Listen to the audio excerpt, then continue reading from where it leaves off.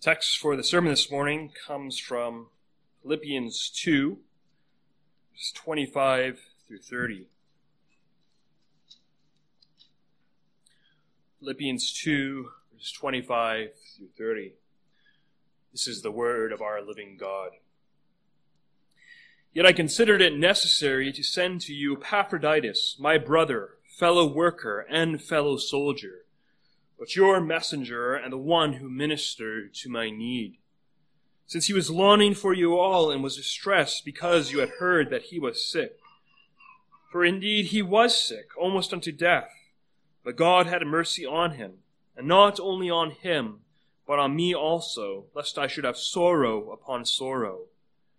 Therefore I sent him the more eagerly, that when you see him again you may rejoice, and I may be less sorrowful. Receive him therefore in the Lord with all gladness, and hold such men in esteem, because for the work of Christ he came close to death, not regarding his life, to supply what was lacking in your service toward me.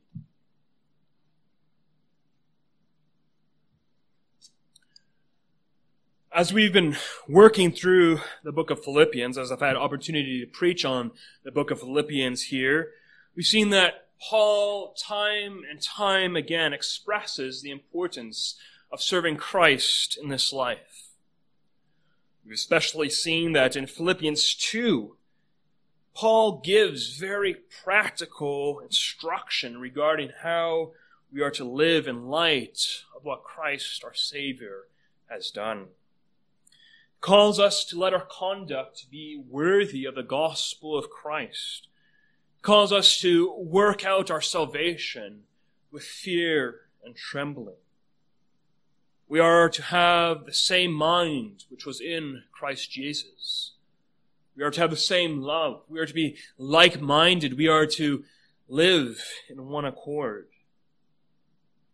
The last time I preached from Philippians, we considered Paul's high esteem for Timothy. He said memorably in Philippians 2, verse 21, "For all seek their own things, not the things which are of Christ Jesus." But Paul said this was not true of Timothy.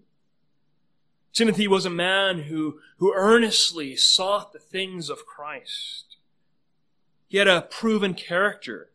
He was a man you could rely upon to stand by you. He would not run at the first sign of attack or trial. He was faithful to the Word of God. As we looked at that text, we know that we can seek the things of Christ in three ways. By being like-minded, by sincerely caring for the state of others, and by serving in the gospel. This morning in our text from Philippians 2, verses 25 through 30, we see that Paul also commends Epaphroditus. Epaphroditus was a man who counted the cost of serving Christ and was willing to sacrifice even his own life for the sake of the gospel. We all like stories of heroism, courage, and faithfulness. We are inspired by the stories of men and women who have been faithful to the Lord Jesus throughout history. We can be greatly encouraged reading the accounts of John Calvin, of John Paton, of Martin Luther. We can be encouraged in our walk as we read the stories of those men. And I believe Paul sets forth Epaphroditus and Timothy here in part to encourage the Philippians to serve Christ. Normally, we would see such personal statements in the letters of Paul reserved till the end of the letter. But Paul uses these pastoral commendations of Timothy and Epaphroditus not simply as a church administrator, not simply to tell the Philippian church that this is what he's planning to do, but to also encourage them. That the Philippians, as they put on the mind of Christ, would see that Timothy and Epaphroditus had done so. So this morning I want us to consider Philippians 2 verses 25 through 30 with a call to serve Christ. And there are three ways that we are called to serve Him. First, we are to serve Him as children of God. Second, we serve Him as laborers. And third, we serve Him as soldiers. This week at RPTS during my class, we spent a lot of time talking about the doctrine of man. Connected very closely to the doctrine of man is the issue of identity. We studied how the world views identity today. And our world is very confused about identity. The postmodern worldview is eager to affirm and approve those who are biologically men, that they can be women, that they are women trapped inside a man's body. The world is not content with the identity that God has given them, but instead they suppress the truth. They rebel against God who created them to be able to worship what their hearts desire. They want to be autonomous, self-ruling over their own bodies. They have divorced the mind from the body and declared a war on their bodies. So their bodies must be manipulated and abused to conform to their minds. The unbelieving world, as it looks at the idea of identity, the unbelieving world suppresses the truth that man has been created after the image of God. As the unbelieving world toys with this idea of identity, we who seek Christ, we who seek to serve Christ, must be very clear, must understand what our identity is. Those who serve Christ are a peculiar people. They have been called out of the darkness of their sins and brought into the glorious light of redemption in Christ. As such, they have a very distinct identity from the world. While much of the world finds its identity in what it does or what it wants to be, Christians find their identity in who God says they are. They find their identity in who they are. They are sons and daughters of the living God. Such was Epaphroditus. When we consider that question about who Epaphroditus was, we don't have a biography about him. All we have really are these 5 verses in Philippians to speak to the person of Epaphroditus. We do not even know where he was born, but we do know that he was born again. It's something that tells us a lot about who Epaphroditus was. He shares an intimate connection with us in the 21st century because we share that bond of faith with him. We both share the same Savior and the same understanding of the world. So we know that Epaphroditus was most likely a Gentile convert to Christianity, a fruit of one of Paul's missionary trips. And he is classified by Paul as my brother. This is a special term designated and reserved for one who has been brought into the family of God. Paul used to consider only fellow Jews as his brothers. It was those who were of blood who were worthy to be called brother. All others would have been considered the uncircumcised Gentile dogs. That all changed on the road to Damascus when Christ caught hold of Paul, when Christ worked in Paul, such that Paul saw his sinfulness, saw that he was kicking against the pricks. John says in John 1 verses 12 through 13 that as many as received Christ, to them he gave the right to become children of God, to those who believe in his name, who were born not of blood, nor of the will of flesh, nor of the will of man, but of God. Paul received Christ, and Christ gave Paul that glorious gift of having the right to be a child of God. And now Paul considers Epaphroditus his dear brother in the Lord. Epaphroditus was a brother not by blood, nor by the will of man, but he was a brother because of the Spirit's work.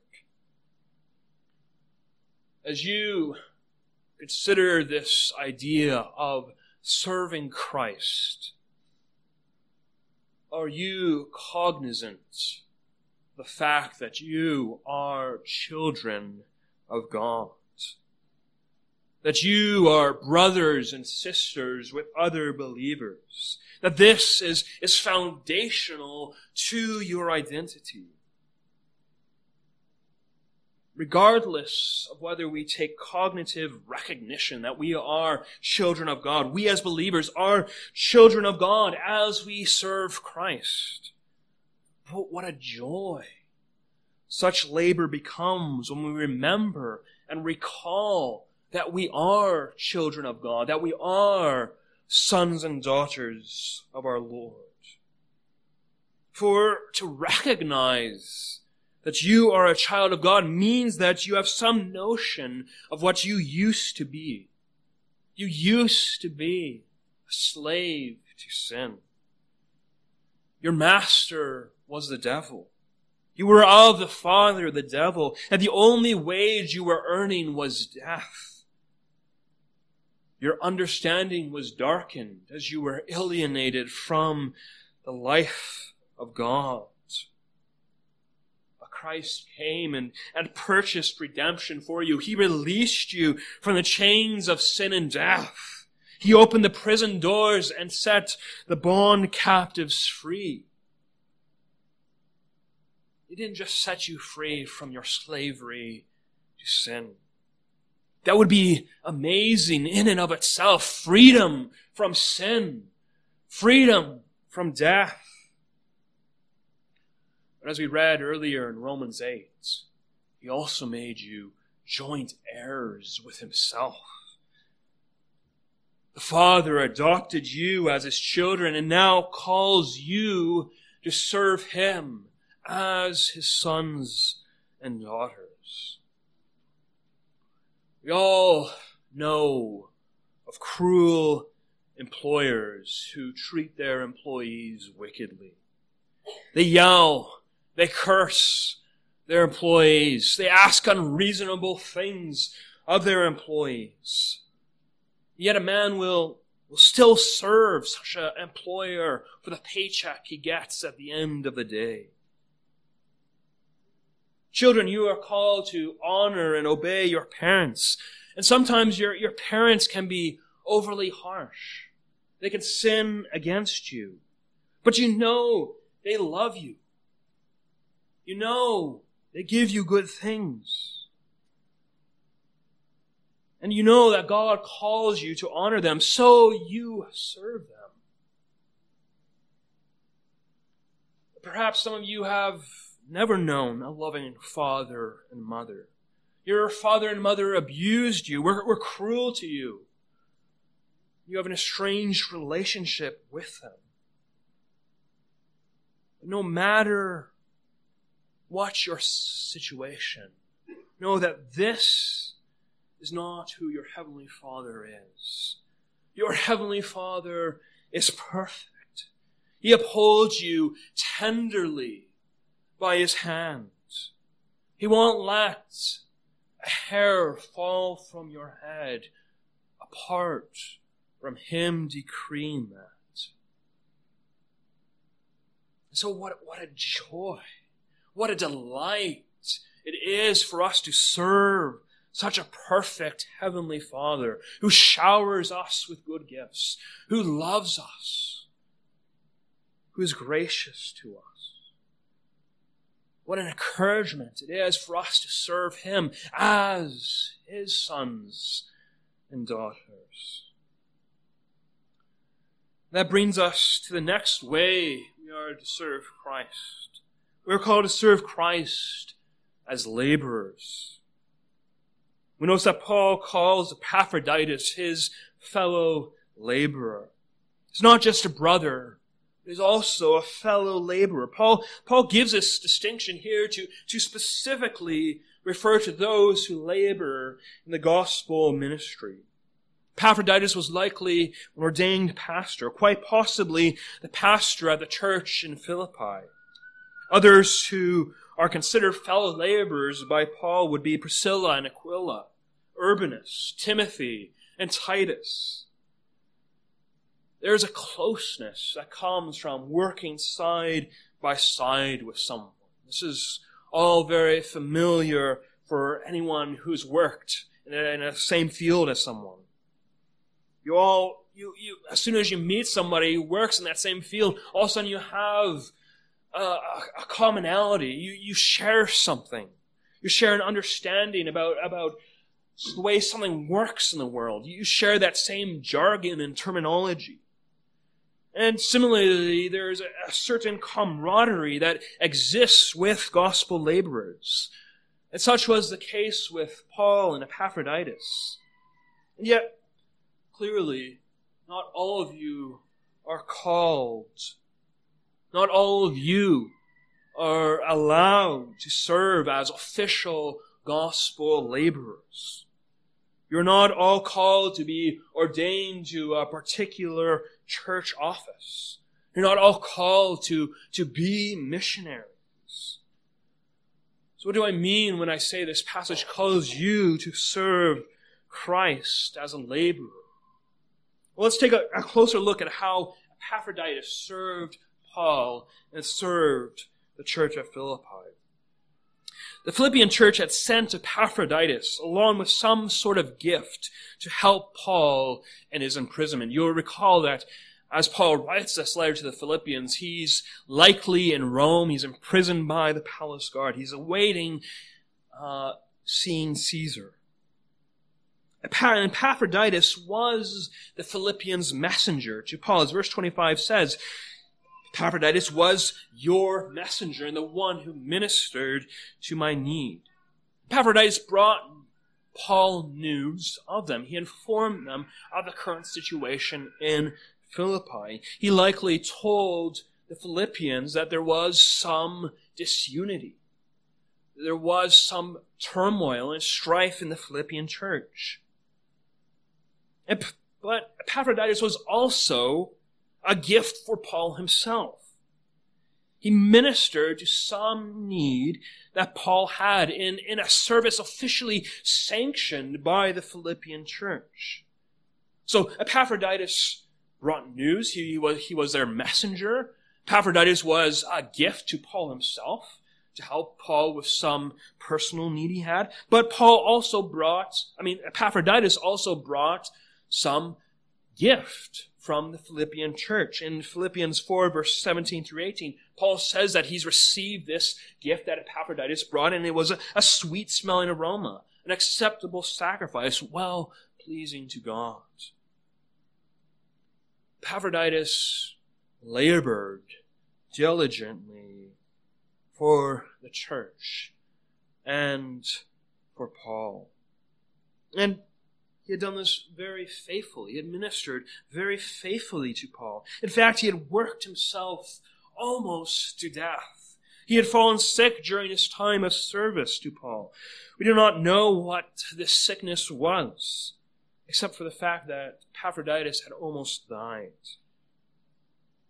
However, we do know that it was for the work of Christ that he had almost died, that he had come close to death. In this, we see that Epaphroditus did not have regard for his life in wanting to serve Christ. And Epaphroditus not only became sick, but he was also in that dangerous position of serving a religious prisoner of an empire that hated Christianity. Currently, Nero is the Roman emperor at this time, and he is waging severe persecutions on the church. For Epaphroditus to go and serve Paul at this time was an incredibly dangerous thing. And Epaphroditus is doing this. We notice a certain zealousness that he has for serving Christ. It was a zealousness that sought to serve Christ with the utmost faithfulness. So one way you can serve Christ as a laborer is to labor with that same zealousness that Epaphroditus had. And I want to be clear here. Epaphroditus worked himself almost to the point of death. I am not advocating that we kill ourselves in service to God. God calls us in the 6th commandment to preserve life, and that includes our own personal lives. We must take care of our bodies, which are gifts from God, not to be abused, but to be used in service. We must not work ourselves to death. Burnout is not a good or a right thing. But at the same time, we need to hear this call and see this zealousness that Epaphroditus had, this earnestness which he had for the gospel. Too many of us err on the other side of this zealousness. Too many of us are content to be lazy when it comes to the things of the Lord. We let family devotion slide. We let personal devotion slide. We can go days without praying to God. We can have more compassion for the things of this life than for the souls of others. We can spend our afternoons playing video games and watching TikTok videos. We can let time with the Lord fly away. But Epaphroditus, for the work of Christ, came close to death. He did not regard his life. We would call such a person today a fanatic. Epaphroditus had his eyes focused on eternity. He did not have them focused on this life. And if he did, it was on the brevity of this life. He understood how short our lives on this earth are. Epaphroditus had his eyes fixed on what a wonderful thing, on what a beautiful thing it was to be considered a son of God, to be part of the household of faith. Epaphroditus valued what Christ had done in his life. He was thankful to be called a child of God. He knew what a prize this was. So to be a laborer of Christ is to serve with a certain zealousness, and yet not with a sort of zeal that has no responsibility, not a zeal without knowledge, a zeal with knowledge, a zeal with responsibility. Epaphroditus had a responsibility to the church at Philippi. He had an ardent love for the congregation there. So to serve with zealousness means that we must be faithful in the callings that God has called us to.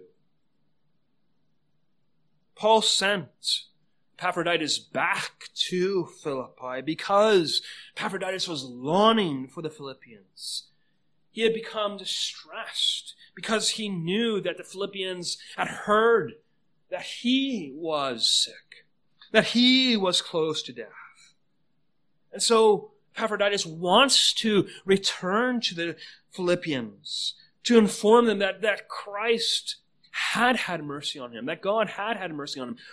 Epaphroditus could have easily just sent a letter saying, yes, I'm better. Stop worrying about me. But his love for the church at Philippi was so intense that he wanted to be there in person and tell them, yes, God has had mercy upon me. Rejoice with me, with our God.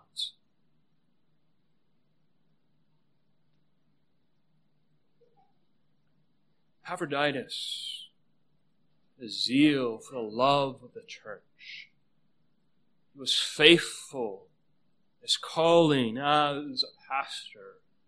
He was faithful in his ministry. So we see that Epaphroditus' zeal, his zeal for Christ, was a zeal bound by faithfulness to his calling. And faithfulness in the service of Christ takes many forms.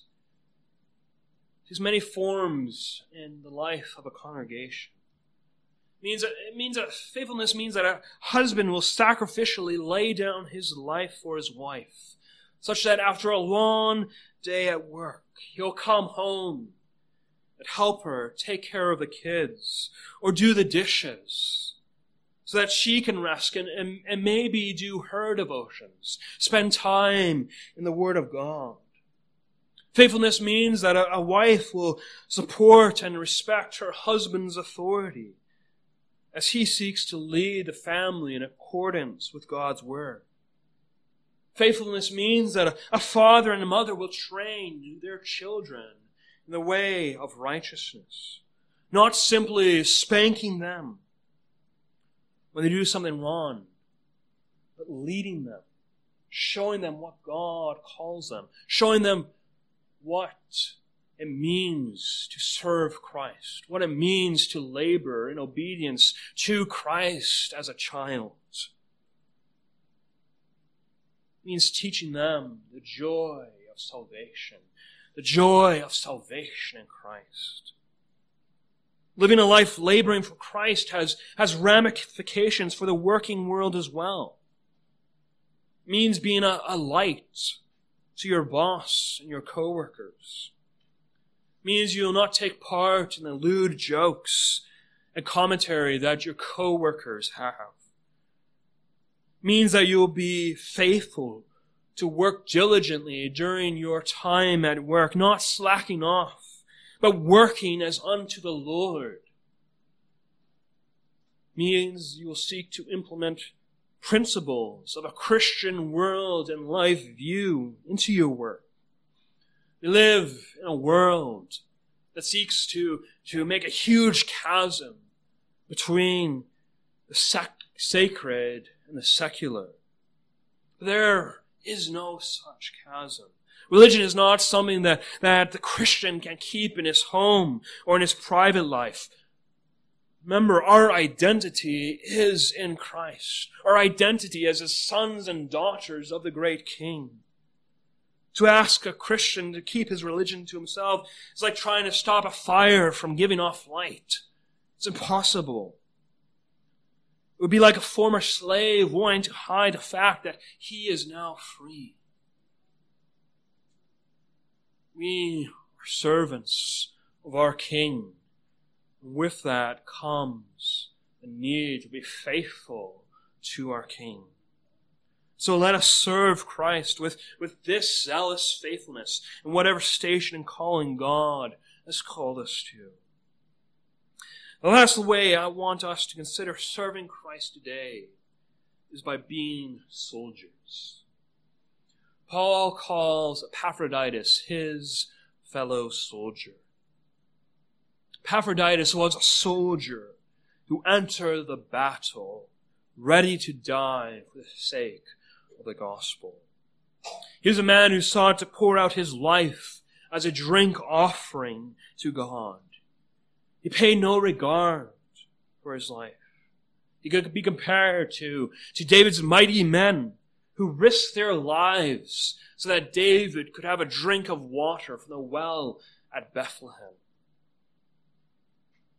Epaphroditus knew the cost of serving Christ in this life. He counted the cost. That cost did not matter to him because he knew what high price that his salvation was. He knew that to be counted as a brother demanded the infinitely high price of Christ's death on that cross. And so Epaphroditus set his face like flint, knowing that to be a disciple of Christ is not an easy life. It requires putting on the whole armor of God day in and day out. It requires a constant warfare that can be exhausting. It requires discipline. It's not a life that means you can slumber, that you can go to sleep for a little bit. It's a life that requires that you are constantly on guard, ready to go to battle, ready to be called to arms. It means you have to be a man like those during the days of Nehemiah who carried both a sword and a trowel so that they could build the wall, constantly on guard, ready for the attack of the enemy. There are those in Christian circles today who will tell you that to be a Christian is to walk on an easy and a comfortable road. A Christian is not somebody who knows any tears. It's somebody who's always happy and joyful. Last Sunday, some of that sort of thinking was challenged as we were encouraged to lament from Psalm 73. And Epaphroditus similarly reminds us that to be disciples of Christ is not an easy road. It means being a soldier.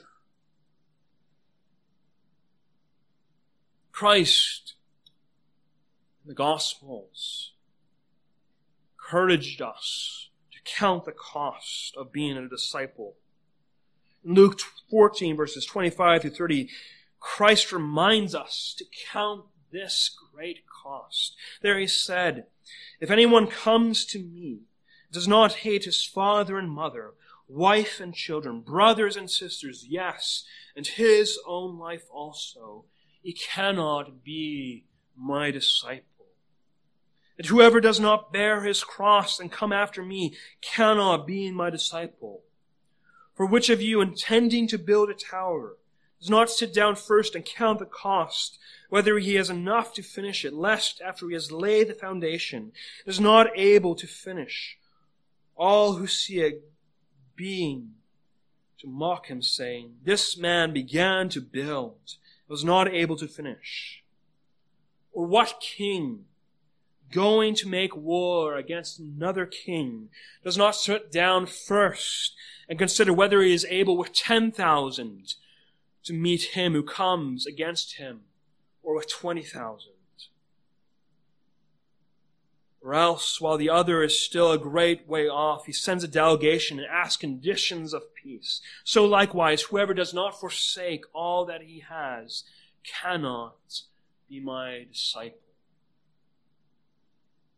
Epaphroditus was a soldier. He counted the cost. He was a man who knew that the Christian life requires warfare. This warfare was worth it for a prize. Many men would go to war, would be willing to sacrifice their life for some great cause. See that again and again throughout history. A man is willing to sacrifice his own life for freedom. Are you willing to sacrifice your life? Have you counted the cost of serving Christ? Are you serving Christ as a soldier? Do you strive to have the discipline of a soldier in your spiritual life? We talk about the spiritual disciplines of prayer, fasting, of reading and meditating upon the Word. We get discouraged sometimes in those disciplines. We can get into ruts where it feels like our prayers are just words. It feels like we don't get anything out of our daily Bible reading. We do not know the close communion with God that we used to. We ought not to let such experiences keep us from pursuing these disciplines. A soldier on the battlefield can never let his guard down. He cannot slumber while the enemy is attacking. He must press on. If you struggle with these spiritual disciplines, do not grow weary in doing well. Have the discipline of a soldier who is up every single morning, drilling and marching over and over and over again, going through the disciplines that are required so that he is safe on the battlefield, so that he can engage with the enemy. Like a soldier who drills day in and day out, keep on training yourself unto righteousness. Finally, assure that you put on the clothing of a soldier. Do not neglect the armor of light that God has graciously given you. Christ has not only redeemed you, has not only called you his children, but he's also equipped you with many weapons in the battle against sin. He has given you a perfect armor with which to serve him. So when you see your own sinfulness, be sure to implement that shield of faith. Do not let the devil's darts disquiet you and cause you to despair and discouragement. Remember that God has called you his own. You've been given that breastplate of righteousness. When you sin, do not neglect that breastplate by running to your own righteousness. Cling to that righteousness which is from Christ. Put on the armor of light and stand firm in the battle, for we are led in that battle by the captain of our salvation, who we read of in Joshua chapter 5, who goes forth with us into battle, who has equipped us and defeated our enemies already, has already defeated our greatest foes. But we can go forth victoriously, knowing that in him we have the victory.